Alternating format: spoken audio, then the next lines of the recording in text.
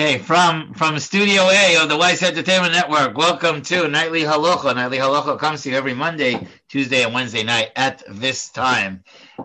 Anyway, we're going to take a little break from discussing Inyonei Tefillah, and for this week and next week, we'll talk about Hanukkah, and then we'll come back to our discussion of Tefillah until we get closer to Purim.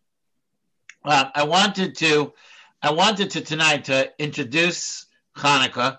I wanted to make a couple of points on the story, and then tomorrow night we'll start getting into some of the different halachas. I also want to invite everybody on Motzei Shabbos this Saturday night at 8:30 p.m. The coming week is my mother-in-law's yahrzeit, so I'm going to say over a shir in her memory at 8:30 p.m. We'll be on Zoom on Motzei Shabbos, I'll discuss Hanukkah from a more philosophic perspective than I will tonight, and some other things about Hanukkah. So please tune in for that along this network, not this channel, but along this network. Okay. Anyway, so I want to read to you from the Aruch HaShulchan. The Aruch HaShulchan was written by Rabbi Chia Michal Epstein. He lived at the beginning of the 20th century. There was a discussion about him. It's an interesting story about perhaps making him chief rabbi. It was a whole discussion about him. Anyway, in his book, he gives a little introduction to Hanukkah. And this is what he writes. B'bayis Sheni.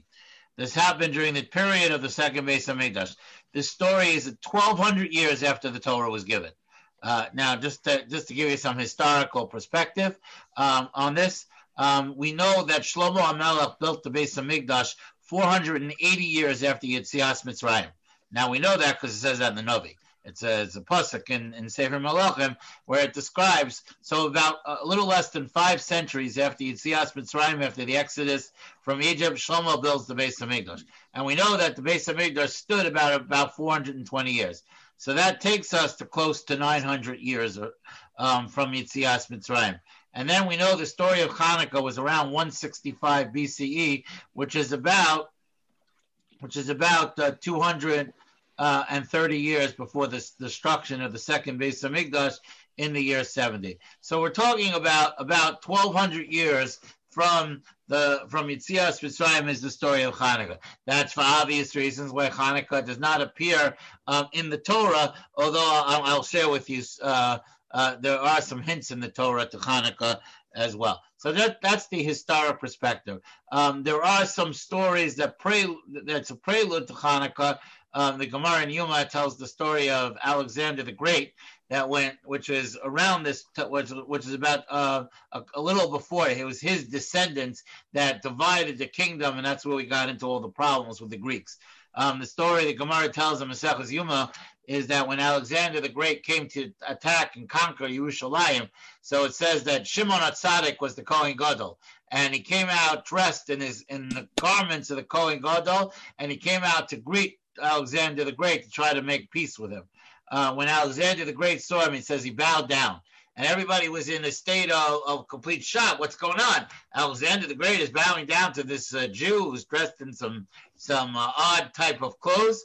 And the story is that Alexander the Great told the story that every time he went to battle, he would have a dream. And in his dream was the vision of Shimon HaTzadik. He saw the Kohen Gadol in his dream. And every time he had this dream, he was successful in battle. So they enter into a discussion, and anyway, they make a deal. Shimon HaTzadik convinces him to leave Yerushalayim alone, and every child that will be born in the coming year will be called Alexander. That's where the name Alexander and the name Sender is an offshoot of Alexander, became a Jewish name. So as one of my kids pointed out today, correctly, but then we start naming for the Zeta and the Alta Zeta, and so now the name becomes engraved in the system. So that's the story of how the name Sender or the name Alexander became a Jewish name. You hear people Alexander Zisha and the names like that. That's where it comes from. But that was not the Hanukkah problem. Hanukkah problem came a little later. So B'nei Sheni Kishemalchu Antiochus. Antiochus was, I believe, a descendant of Alexander the Great. Gazru Gezero Sal Yisrael. So the goal was what the story of the Greeks versus Haman, which happened many years before. Haman tried to kill us all, and the lesson that the Goyim learned from the story of Purim is that it doesn't work. That somehow, in the end, there'll be a Yeshua. There'll be something will happen that will prevent the Jews from being destroyed. And so they learned that doesn't work. So what they decided to do was they decided that if they attack the religion, if they could somehow destroy the religion, so somehow that will get rid of the Jewish people, because then you'll something that we call assimilation today, which has taken away, unfortunately, a lot of Jewish people. And it's very interesting what they went after. They went after Rosh Chodesh. So what's Rosh Chodesh? Rosh Chodesh is the center of our existence. Now, the Mishnah tells us in Maseches Rosh Hashanah that for 6 months a year, they sent out messengers. What were those months? Nisan, because it was Pesach, and they sent for Av because of Tisha B'Av. That's how we know the Mishnah was written after the Beis Hamikdash was destroyed. And they sent Elul, so people should know when to celebrate Rosh Hashanah. And then they sent Tishrei, so people should confirm when Yom Kippur and Sukkot is.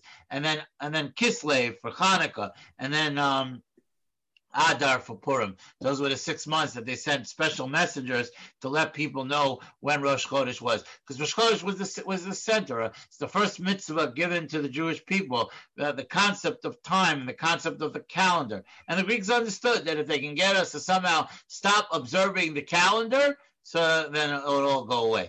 They didn't want us to keep Shabbos. They didn't want to keep us Bris Milah. Again, mitzvahs that define us as Jewish people. The problem it was that it wasn't just the non-Jewish Greeks that were the problem.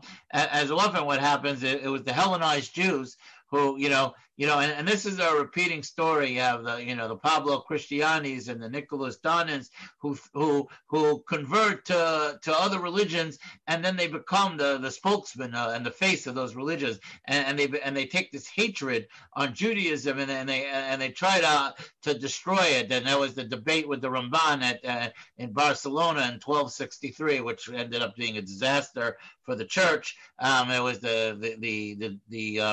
the debate over the destroying of the Talmud in the streets of Paris in 1242 with Rabbi Chiomi Paris and others.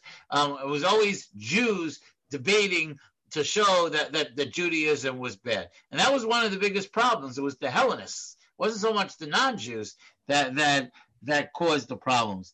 And they made all kinds of terrible gezeros, including our money. They didn't want us to study Torah. They made the married girls miserable. They had to spend the first night with the Greek general, and it became a very, very difficult situation. And Baruch Hashem sent the Chashmonaim, and it says ad Shericham Aleim Hashem Elokei Avosechem, until God had mercy upon us, v'hoshiam, and saved us miyadam, v'hitzilam al-yidei b'nei Chashmonaim ha'kedoshim v'ha'tahorim, and we were saved by the holy Chashmonaim, the pure, ha'kohanim ha'gedolim Matisyahu banav, shenilchamu im Antiochus, that they fought against Antiochus, v'yuchlu lo v'hanitzachon haya shelo b'derech hateva, and it was a not a normal victory. It was as we say in Al Hanisim, the Rabim biyad ma'atim. It was the many in the hands of the little. I pointed out in the Novi Shir on a couple of Sunday nights ago, it's not the first time in our history that the few defeated the many, but Hanukkah just became the symbol of that. We see Novi, we see it throughout our history, and that's what happened. And it says so. Anyway, eventually they came. They came to the Beis Hamikdash. Now, one of the things that the Greeks had done is they put idols in the Beis Hamikdash. They put statues of Zeus and all the classic Greek mythology into the Beis Hamikdash, and it was a mess. When they came to the Beis Hamikdash, they wanted to light oil that was pure. They didn't. Now, even though there is a halacha which says Tuma Hutra B'tzibor, that if everybody is defiled, if everybody is tamei, we're allowed to perform the rituals of the Beis Hamikdash because everybody is defiled. But specifically, They did not want to do that. What they wanted to do was to start off with purity. So by a miracle is that they found the oil that had the seal of the Kohen Gadol, which represented that they were in a state of tahara. That now that HaKadosh Baruch Hu had favored them and wants them to rebuild based on purity and holiness. So they lit the menorah, and it's not 100% clear exactly what was the miracle of the menorah. The simple idea was that it was only enough for one day, and it lasted 8 days, and so we had a duality. You had the miracle of the war, and you have which Al Hanisim emphasizes, and you have the miracle of the oil, which the Gemara and Shabbos emphasizes, and that brings us. And then Loshana Acheres, the Gemara says that in another time they established Hanukkah as the Yontif. Tomorrow, now before I end, I just want to make one point, and then tomorrow night we'll get into some of the halachas. It's a very important point, because like the secular holiday at this time of year, Hanukkah has become very secularized. It's become about eating donuts, eating latkes, and buying gifts. Which is obviously now not the purpose of the Chag. Now, it's nothing wrong with having that incorporated into the Chag. We eat things made in oil to remember the miracle of the oil. And throughout our existence, we eat symbolic foods to remind ourselves of symbolic ideas, of miracles, of the Beis Hamikdash, of different things. So there's certainly nothing wrong with that. But if that becomes the main thing, as opposed to the real message of Hanukkah, the real message of Hanukkah was that the Greeks and the Hellenist Jews tried to destroy our observance of the Torah. And therefore Hanukkah, which represents light, Torah is called Oraisa. Torah is the light that lights our path. And you know it's the great story that's a Hasidic thought. When it comes to darkness, and Hanukkah began as a dark period and ended with a light, you don't need a lot of light. One little light can light up a tremendous amount of darkness. And the Maharal says that Hanukkah comes at the time of year when the light starts to increase. At the end of December, the light starts to increase, and that's always around the time of year when Hanukkah comes. There's a new light that comes to the world. That is the message of Hanukkah, the message of Jewish observance, which is symbolic of light. We light the way. The Torah is our Oraisa. All the other things come in cooperation with that idea. And that's why specifically the Hashmonayim needed pure oil. Like, even though according to halacha they could have lit the menorah with oil that was defiled, because that's the rule, that when everyone is in a state of tumah, then it's allowed. But no, the message of Hanukkah was to rebuild based on purity and on holiness. And specifically, the miracle happened through oil that was pure and that was holy. And that was the new light that they had lit after a period of darkness where the Greeks terribly persecuted and were out to destroy our religion. So that's really the message of Hanukkah. I'm going to talk more about this idea on Motzei Shabbos, and tomorrow night we'll get into halachic discussion. So we'll stop here for tonight, and Mr. Shem, we'll come back at you tomorrow night at this same time.